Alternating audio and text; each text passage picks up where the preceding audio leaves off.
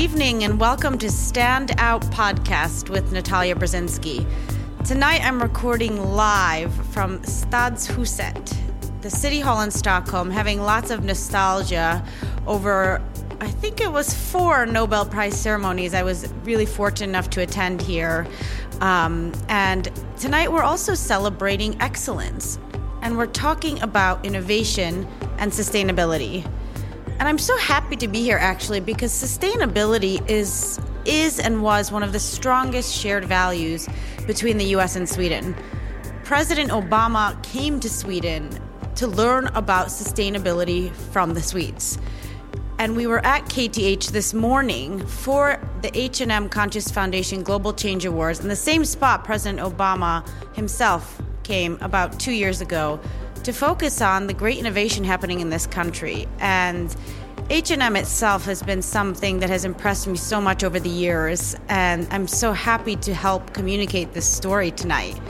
Tonight we're here, we're about to have dinner in the amazing Golden Room, the room where I've danced a few times with my husband at the Nobel ceremonies, along with the royal families, and it was so cool to see Crown Princess Victoria here today, stunningly, beautifully pregnant, giving out the prize with grace, as she always does. We have such a cool group of people here, really the lights of Stockholm. Media, celebrities, actors, royalty, politicians, academics, really a collaborative community of creatives, and we'll be talking to them all tonight, or as many as possible. And our first guest tonight is someone I'm really excited about, an American, someone I followed as a young teenager watching MTV's House of Style, the fashion icon, entrepreneur, single mother, amazing Amber Valletta. There's this funny thing that we mentioned this morning at the H&M event about Swedes being reserved and not promoting themselves. And they say that you shouldn't stand out as a Swede. You should never put yourself out there. And I realized after a few years that it was really hard on the Swedish women, because to be, a leader of any kind, you have to take a stand. You have to promote yourself in the office. You have to say, hey, I'm doing this and I'm good at it. And you're not supposed to do that in Swedish culture. So I called the podcast Stand Out, and every woman that I've been interviewing, and I interviewed Ariana Huffington, I believe Hillary Clinton will be on the podcast in the next month, which is really exciting. So I always ask them, how do you stand out? Mm-hmm. So Amber, how do you stand out? Do you think? I don't think about standing out, to be honest. I think about just whatever I do, doing my very best. And, sometimes I don't succeed at being able to balance everything. Sometimes my work might suffer, or sometimes my family life might suffer because you have to make sacrifices. I've been away the last 2 weeks from my family. So that is in itself time from my family. And I could use to be home right now. My son's in finals. So how old is he? He's 15. Wow. So I don't know that you ever do it perfectly. And I don't think it's my job to tell you how I stand out. I think my job is to just go and do the very best I can in whatever that I'm doing. And whether it's, being an artist or being an activist or a mother, my job is just to do the very best I can. And I communicate that in the world the way I live. But other than that, I don't, maybe I'm Swedish and I don't know it. But that explains why you're here. I believe that humility is a much more beautiful quality than someone who's very, look at me and narcissistic. I don't find that attractive at all. Absolutely. And I think that, at least in the way I try to view standing out, it's more a confidence to take the leap. And I think I was so excited to talk to you because, you've really been able to reinvent yourself and redefine yourself. A lot of the women I look up to, like someone like Ariana Huffington, you're always She's redefining amazing. Herself, changing, At over 60, she's running a digital tech company. Who would think? When we stop growing, we really, defeat the purpose of living, because life is about evolving. It isn't about standing still. And standing out means you're evolving, right? Have you always been that, like, fearless, or... I mean, I definitely don't think I'm fearless. I would say I'm courageous, which means I have fear, but I do it anyway. I mean, my mother is very strong, and I saw very strong female role models growing up, so I think I'd attribute most of my inner confidence and strength from what I saw role modeled to me. My mom was single, and she worked very hard, and she struggled, and she didn't lie about her struggle. She was both very honest about her financial struggles and emotional struggles to be alone, but at the same time she was very proud of the fact that she succeeded on her own. She didn't go and marry someone that could take care of her. She did it on her own. So it is amazing. And I've always been a woman who takes care of myself. I never counted on someone else to do it for me. So I don't believe that we need to kind of come out and say we're better than men or doing this. Mm-hmm. It's just about finding our place in the world as women. And would you call yourself a feminist? I love women. Yeah. And yes, I'm a feminist, but I'm not a feminist probably in a radical way, because I believe that if we don't have great male leadership, raising boys to men, definitely, then we are going to be pretty angry women, because in a whole, society needs both, obviously. And I think in some ways we're emasculating men a lot today, and there's no great male leadership teaching young men how to be men, and we need more of that, so that we're not living in a chauvinistic society or a masochistic society or a machismo society, that we're living in a more equal temperament, men and women. But women are coming into their own, and I think in the next decade we are really going to see a huge power shift in all industries, with women running companies, to also the political system. I totally agree with you. And I think it's interesting that you mentioned this aspect about men, because I've been thinking about this a lot. And someone said to me, Natalia, you have to realize women can now be like men and women. We can be feminine, but we've taken traditionally male roles, while men's kind of roles have shrunk.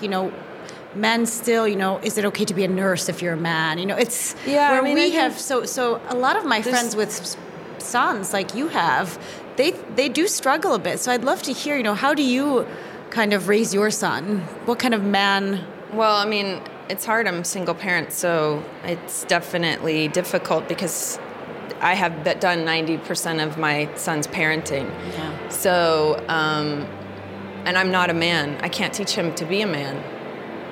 So I rely on, other people, and my boyfriend's a good man, and he role models what it means to be a man.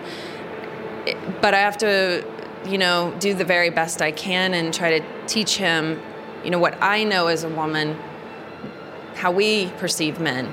But again, he has his own journey. I mean, I think gender identification and all of that stuff about jobs, like, well, men can't be nurses because that's primarily female job, and things like that. I think we have to start forgetting about that kind of thing. It's so ridiculous. I know. It's so stupid.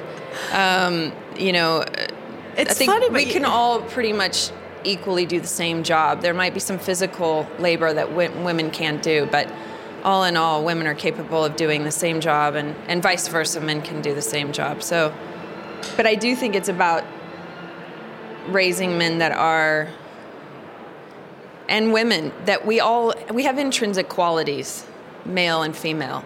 And I don't want to be a man. I want to be a woman, and I want to be treated like a woman. So just because I want to go and have a high-powered job and make the same pay as you doesn't mean that I suddenly want to open the door for you. I don't. I don't. I want to be able to sit down and have a political discussion at the same table. But at the end of the day, there's certain things that I think make the opposites attract, and I certainly still want to keep those things intact. I don't think we should strip that away from either gender.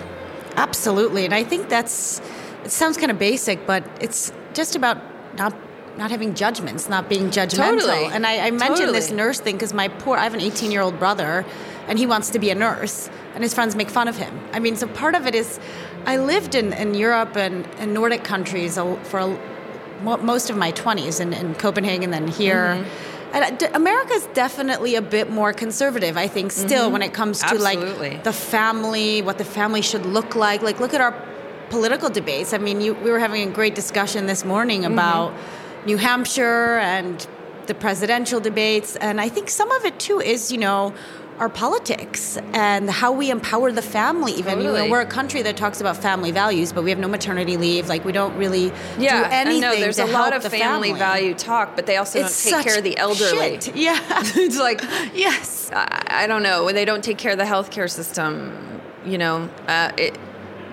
mean, America's built on puritanical beliefs and hasn't really modernized, and so there's a lot of mixed messages. There's one way it's okay to over-sexualize a woman, and then the next time it's inappropriate to see the body in a way that's appropriate. Do you know what I mean? Absolutely. It's very confusing, but you can have billboards of a woman selling sex online or, at the strip club, but you can't show a breast in a magazine. It's ridiculously to depict weird. An item yourself. To me, it's very confusing, and America is very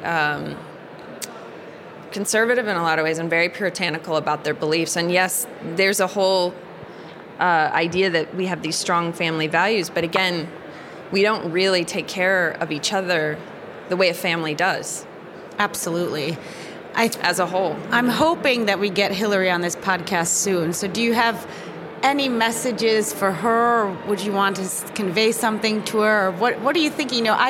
Many people probably don't realize how politically engaged you are, and your family has been engaged in politics. What are your thoughts about the rhetoric? Like, we've heard the word bimbo used by Donald Trump. I mean, it's insulting. Talk about periods. It's really weird. It's really insulting the way women are being portrayed by certain people in the political system.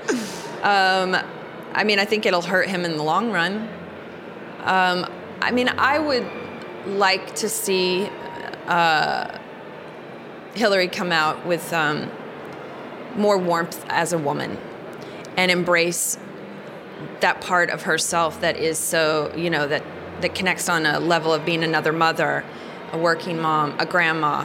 I think more of that is what I would love to feel from their campaign, and but I'm certainly behind her, and I just don't believe we have room for kind of all the mudslinging and the separatism and things like that. I think it's creating more damage than good.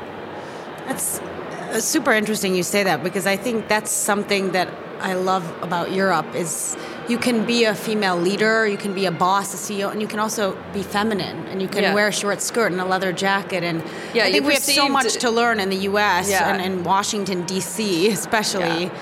Yeah. To allow that. And I think that's probably what Hillary faces a little bit. Like, how should I be? Well, Michelle Obama brought a lot of she's glamour awesome. And beauty and femininity and strength to the White House. I mean, I would be more scared of her than him, to be honest, in an argument. You know what I mean? Oh, yes. She to me seems like she has the real...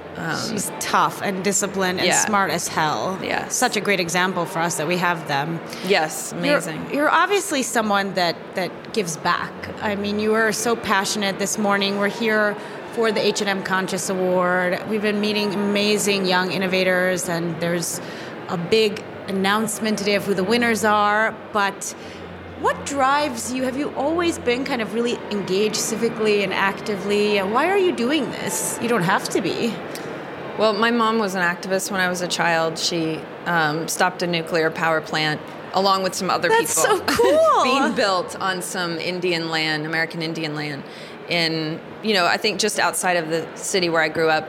Wow. And so I went with her to protests and obviously, I mean, as a child, when you're told you can yell as loud as you want and you know you're yelling at some big corporation or establishment, you're very excited because you know you might get in trouble. So I saw my mom fight for, the land that she loved and people's health. And then I grew up every weekend going to my grandparents' farm in the country and Amazing. Playing with my cousins. So my playroom was nature. I mean, we were outside all the time.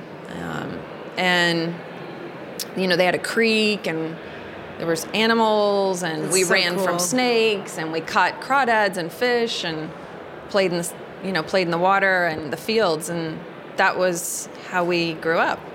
So I had a love for nature from a very early age. And then I guess I'm probably part of the generation where the most, profound information came out about climate change. And in the last 25 years, we've just been inundated with information and technology that's changing. And I'm somebody who reads up on things, and I just was kind of following what was going on and realized it was hitting the fashion industry as well. And I didn't really know that in the beginning. I just kind of figured that out in the last 5 years or so. I mean, I knew obviously there was a lot of waste, but it's just been coming out really now. Really, until I started researching how damaging the fashion industry really is, the textile industry. It's the second largest polluter besides oil in the world. That's crazy. And we employ, I can't even remember the number, but it's like more than half the population or something, the garment textile industry. So it just became really, it's something I couldn't avoid, knowing that I'm a part of an industry that has the potential to make huge changes in the environment, but also in the economic system globally. To me, it makes my brain turn. And sometimes it's a bit overwhelming to think of all that we need to do and all that we can do. But at the same time, coming to things like this, you see such innovation and you see the possibilities of solutions to these big problems. It's super exciting. And like I said this morning, fashion thrives on newness and creativity. And, they think of themselves as very modern, always thinking of the next great thing. And they need to think about the way they're doing business and designing, because this is the next great thing. It is the way the industry is going to go anyway. So you can either jump on it now or, go kicking and screaming. But this is where we're moving across all sectors of business. Thanks, Amber. I mean, I think if we move the dial ahead, it's because of people like you. And I'm not saying that to be flattering. I mean, you have such a unique, strong voice, and you can connect with a dynamic array of people. It's great to hear it from the science community, and now I'm going to piss off all the scientists, but it's really great to hear it from a cool, beautiful woman that speaks normally and people can understand and is passionate. So it's so cool that you're doing this. Thank you. Thank you. Now we're being summoned, so we're going to go mingle downstairs. Oh, we have half of Stockholm here and you have to check out this, because this is where the Nobel Prize is held. So I've been to auspicious, 4. I think. Absolutely. Maybe eventually we'll give one to like a fashion, fashion innovation. That's perfect. Yeah, that's perfect. It's possible. I'm going to feed that into the committee. I'm going to see them soon. Thanks, Amber. Thank you so much. Hey guys, we are back. I have my 2 American friends here. Americans from California. We have a super exciting evening, and I had the chance to catch up with both of you this morning at KTH and hear a little bit about the polyester digester. Mm-hmm. So please, if you could introduce yourselves and then tell me where was the first idea born? Were you on a run? Were you, where did you come up with this? Yeah, so I'm Akshay from Ambercycle. We're in San Francisco. Yeah, my name is Moby Ahmed. I'm also with Ambercycle. And so a little bit about the polyester digester. So we have a microbe that breaks polyester down into its raw materials. We can take those raw materials out and make new polyester from it. So the genesis of this really so what we found is that breakthrough technology doesn't happen in like a second. It's small incremental changes or work in lab and thinking over a longer time scale that lends to more, the end of the breakthrough is really like, okay, we got here so far. It's a result of many, many different failures in different ways. So, we really care about sustainability. And we're thinking of how we can solve this problem with polyester as a huge waste material, and thought that microbes would be the best way to do it. That also was our specialty area. We're really good in that. We're scientists. So that kind of was the origin. I think it's so cool that H&M is doing this award. I lived in Stockholm for a while, and I really got to see and I got to know a lot of the H&M team well, and they are so forward on sustainability, but no one really knew about it. And now with this award and the way they're reaching out, it's fantastic. And so I want to know, how did you first hear about the Global Change Award? What made you apply? Where did you see it? So we got tipped off by someone in our network who said, hey, you should apply for this thing. We looked into it and saw it to be very, very fitting with what we thought would be a good competition to enter. So we entered it and got the good news a couple months later, and are now here, have already benefited so much from the experience, made a lot of good connections, and are eager to take this vote of confidence into the future to get this scaled up. So how cocky were you guys? Did you think you'd win when you applied? You look cocky. You tell me. Yeah, I look cocky, but no, I'd say I try, I think we both, try to keep our expectations low. That way we're never disappointed. And then when one of these, awards come through, it just feels that much better, right? So I think going into it, it's more of, you can't really believe that you're going to win it as much as you really think that it would be really fortunate if you did. What are you most excited about? There's kind of a year's worth of activities. We talked about a bit this morning. You're going to Shanghai. You're going to be doing you did some speed dating this week. You've been in Stockholm for a few days now. Sure. Yeah. What are you excited about? Kind of what are your impressions of Stockholm and like the team and the people that you've been meeting? Yeah. So I think Stockholm is a great city. It's awesome. Everyone here is so incredibly nice and helpful. What do you guys? Yeah. It's a great city. It's a great city. Lots of really attractive people. That's what people Definitely. always say. Oh yeah. I was gonna come to that. I knew it. But and everyone at H&M especially has also been extremely willing to maybe go the extra mile to help us take this to the next level. And when we were talking to people at H&M, it was really clear that they had sort of the ability and the market insight to help guide our technological innovation and really push it into a more commercial space. All right, we have an amazing dinner made by a local chef. Super awesome. We're starving. It's almost 10. Thank you, guys. Let's go have our first course. Thank you. Welcome, guys. We're back. Things are now slowly degenerating in my podcast station. The white wine has broken out. So this may be, it's about 10 p.m. now, or 10:30. We've had our first course, and I'm sitting here with Professor Rebecca Early, or Becky, which you're comfortable with. Definitely comfortable with that. I do like Professor, though. That's you can pretty call cool. me Professor Becky if you like. And if you could see her, she's this super cool-looking woman. So to have Professor, it works. Own that. Stand out. Thank you. Yeah, I own it. I always ask, I explained to you a little bit about the podcast, and so I always try to push people a little bit and kind of bring out their own confidence and say, how do you stand out? I think I know with you, but what do you think? How do I stand out? How do you stand out? Well, here in Sweden, it's been quite easy because I'm just really, pushy and outspoken. Have you always been that way? I think I've always been quite extrovert, yes, definitely. But I had to learn how to behave probably in an academic and in a professional way to make my voice heard. I think it's really something, very bold and visionary that Carl Johan and the Persson family and this foundation is doing.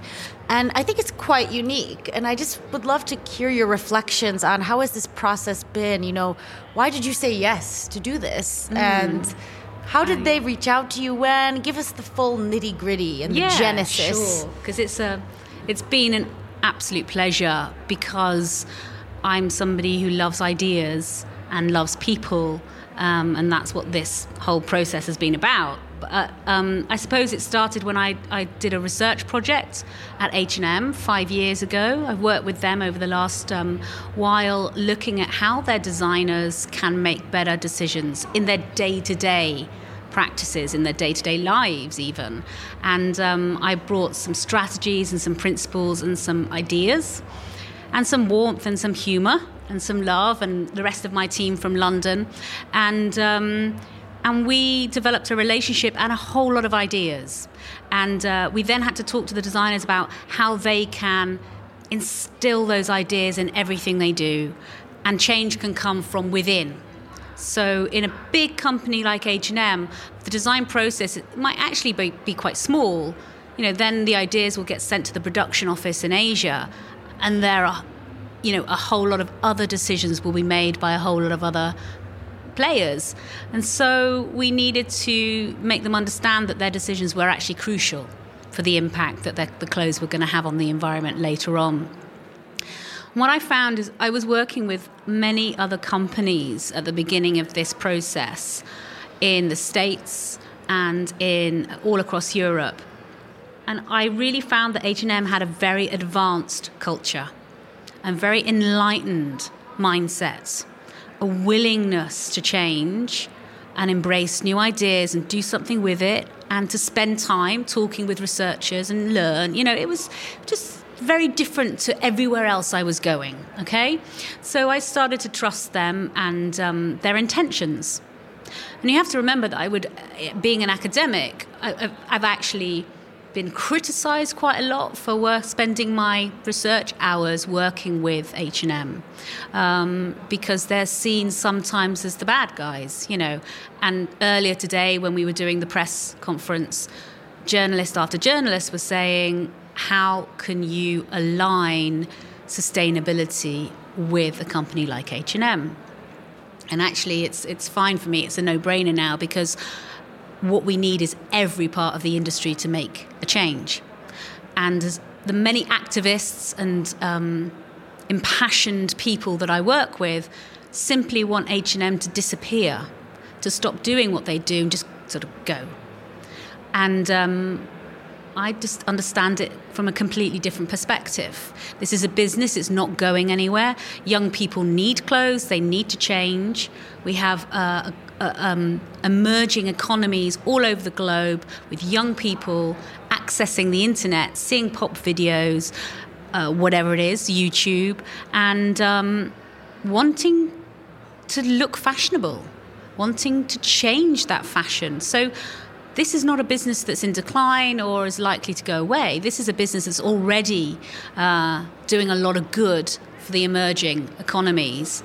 And it has the potential to do great things by working with innovators, by working with researchers, by supporting entrepreneurs, and to being a real driving force for the circular economy. And this is probably what clinched the deal for me in terms of being a judge on the competition. I believe in the circular economy. I believe in circular ideas. I believe that materials can be used well, time and time and time again. I think that people want that to happen. Our grannies used to darn socks, you know. Nothing used to go to waste in the home. There were no bins. There were no dustbins because everything got used. It's sort of part of our very being, this idea to use things well. But in the last relatively recent history, we've been bombarded with fabulous temptations of colour and sexy things, and, you know, it's been difficult to resist. And so we've actually developed some bad habits. But I see that as a temporary thing. I think we can still have change and pleasure and colour, but that those things can be recycled, reused, continue in everlasting circles, and that people will learn to value the goods because they know they're actually part of a bigger system. It's not just, that's my red jumper, it belongs to me, and when I finish with it, I'm dumping it in the bin. It's like, oh, I've got this red jumper for a while, and when I don't want to wear it anymore, I'm going to give it somewhere where the fibers will be recycled, or I'm going to give it to that charity or that migrant community collection point. It'll be used for a while, then it'll be recycled. That's going to be part of our lives. This idea that we're sharing these goods on the earth. Yeah. And it has a story behind it. Yeah. So the competition has been, for me, about supporting this new generation of entrepreneurs that are going to help us realize that vision.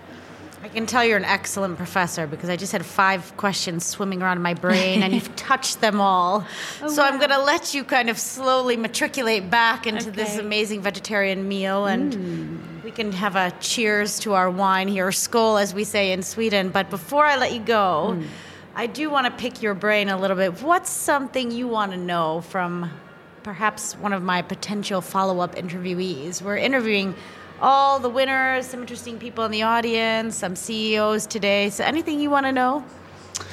Well, yeah, that's a tricky one, but I think it's actually something I'd like to ask your listeners.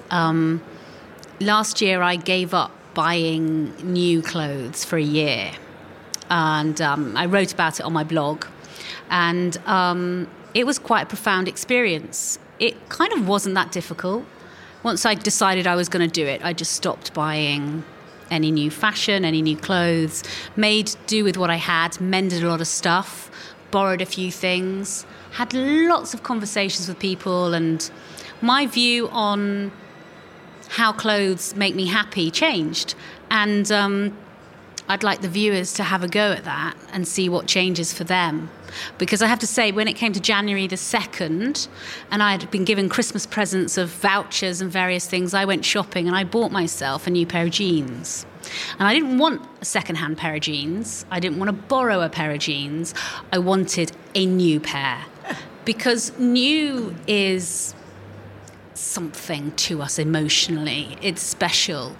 And I think by fasting, by not having fashion clothes for a year, my sense of enjoyment and pleasure around that single purchase was 20 times higher than had I just allowed myself to buy that 6 months before. And I think that it's a good little experiment to do. You'll save a bit of money, you'll learn how to darn, you'll make better friends and swap stuff, and then when you return to consuming new, you'll have a new value set. You are a rock star. That is cool. Okay. 1 year, I should challenge myself. And you hear that, standout community. Write me on Instagram. If someone does it, I will think about matching it. Maybe I should.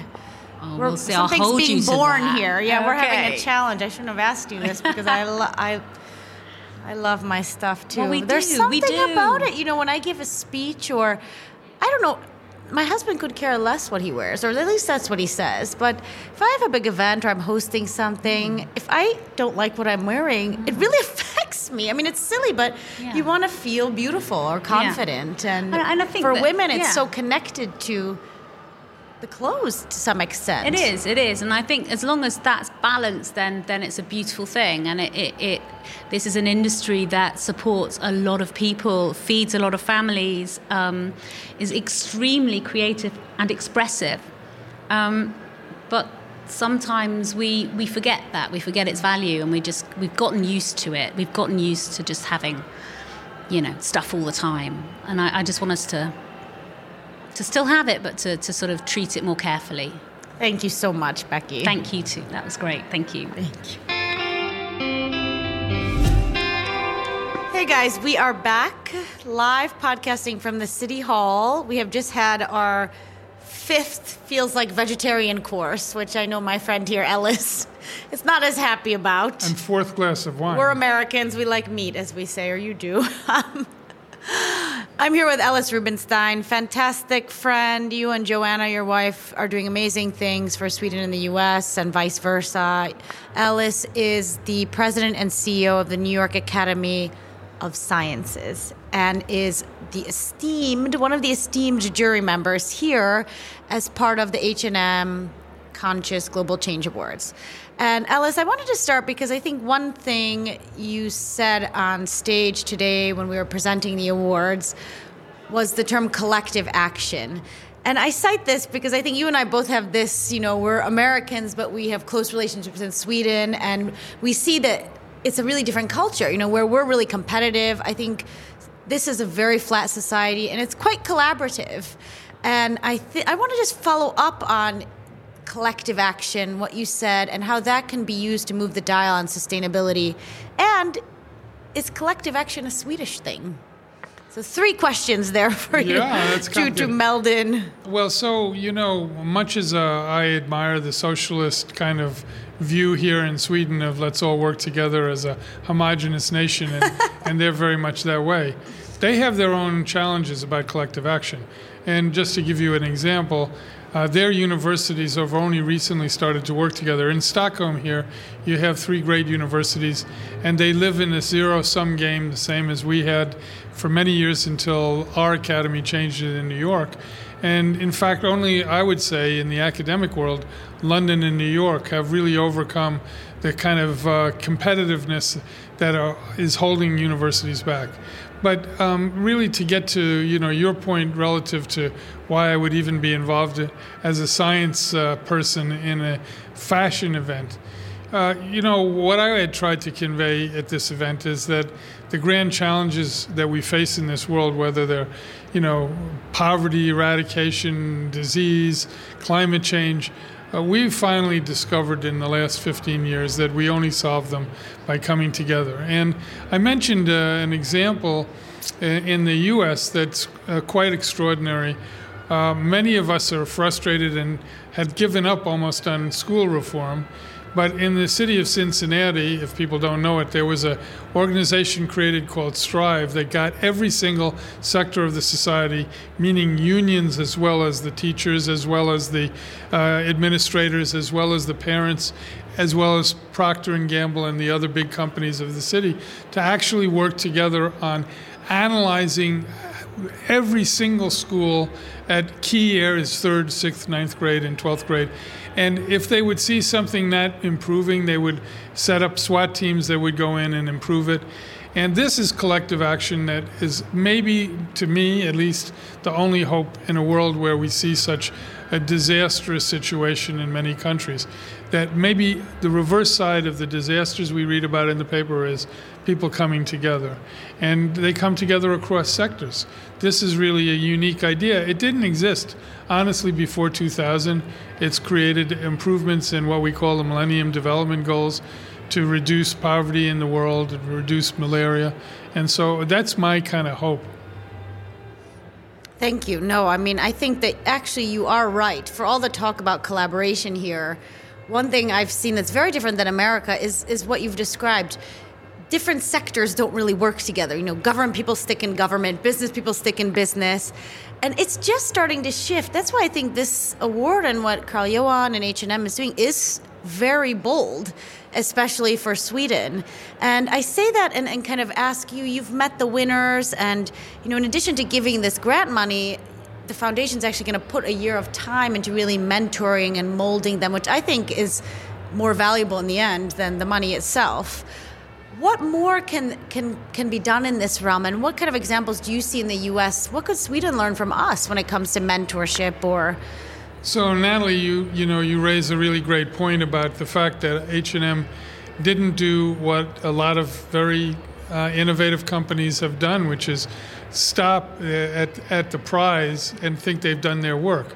They're actually spending their own money on bringing mentorship to those young scientists and engineers who might otherwise not be able to scale up their companies. But they actually went another step, which is they're creating a network so that even the non-winners actually can talk to each other and learn from each other. And this is really, to me, the exciting opportunity that the Internet of Things, we call it, actually it's Cisco's term, but it's a revolution happening in the world. What does the Internet of Things allow? It allows us to come together across all geographies in collective action. And our version of it is actually one of the most proud things, we're 199 years old. We just had our 199th birthday. But we're brand new. Why? Because we have young scientists down to the level of K through 12 kids that are getting involved at scale. And we could have never done this before Internet of Things. So we created two things that may be of interest to your audience. The Junior Academy for most gifted children in the world who otherwise could be isolated, who could give up on science. They might, in many countries, have no role models, no Nobel Prizes. They don't know that they could have a fabulous life if they stick with science or engineering. And then what we call 1,000 Girls, 1,000 Futures. And I particularly touch on 1,000 Futures because there are two elements in this. One is many girls get intimidated by a male culture in science. We want to show them by giving them women mentors, professional engineers and scientists in academia and industry, that there is a great opportunity in their career. But, and here's the second thing, we don't care about whether they become a scientist or an engineer. If they do math and science, become really apt at technology, they could be great fashion designers. They could be great movie makers, photographers, because, as I hope your audience knows, 70+% of jobs in this current century are going to require what we call STEM, or science, technology, engineering, math, education, not happening in our schools. That's true. That's true. No, I think it's a great way to wrap up here, is it really is lying in between these sectors. So here today we're mixing tech and fashion and media and entertainment, and I think that's what's the special recipe now. So I'm really excited to see where these winners go. We'll have to follow up. Now we have a broccoli dish waiting for us somewhere in there, Ellis. All right, well, thanks for the Thank you so much. I'll see you in New York for sure. Okay, great. Thanks, Ellis. Bye now.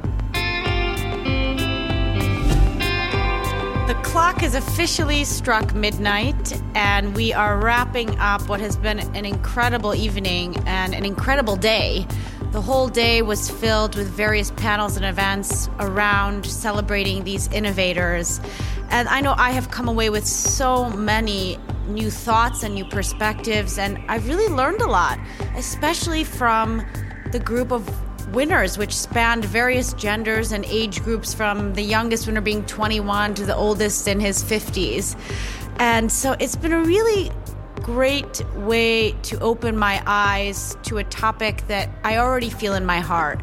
And I think it's really interesting to think of Martin Luther King's words when he said, before each of us, the average Westerner and American, eats their breakfast, you've already relied on half the world. Sustainability is about the environment, but it's a human thing. It's about the heart. It's about people. You are what you eat, but you really are what you wear. I really believe 2016 will be the year that we've reached a tipping point when it comes to sustainability in fashion. And what this night has shown me is that all of us together can make an incredible change. One person can make a change, but when we come together in a community of collaborative creativity, I am sure we can erase or minimize the problem of waste in the future. So thank you so much for being with me on this really important night, and let's stand out for sustainability. This podcast is produced by ACAST, with Sandra Moline as supervising producer and Carl Rosander as executive producer.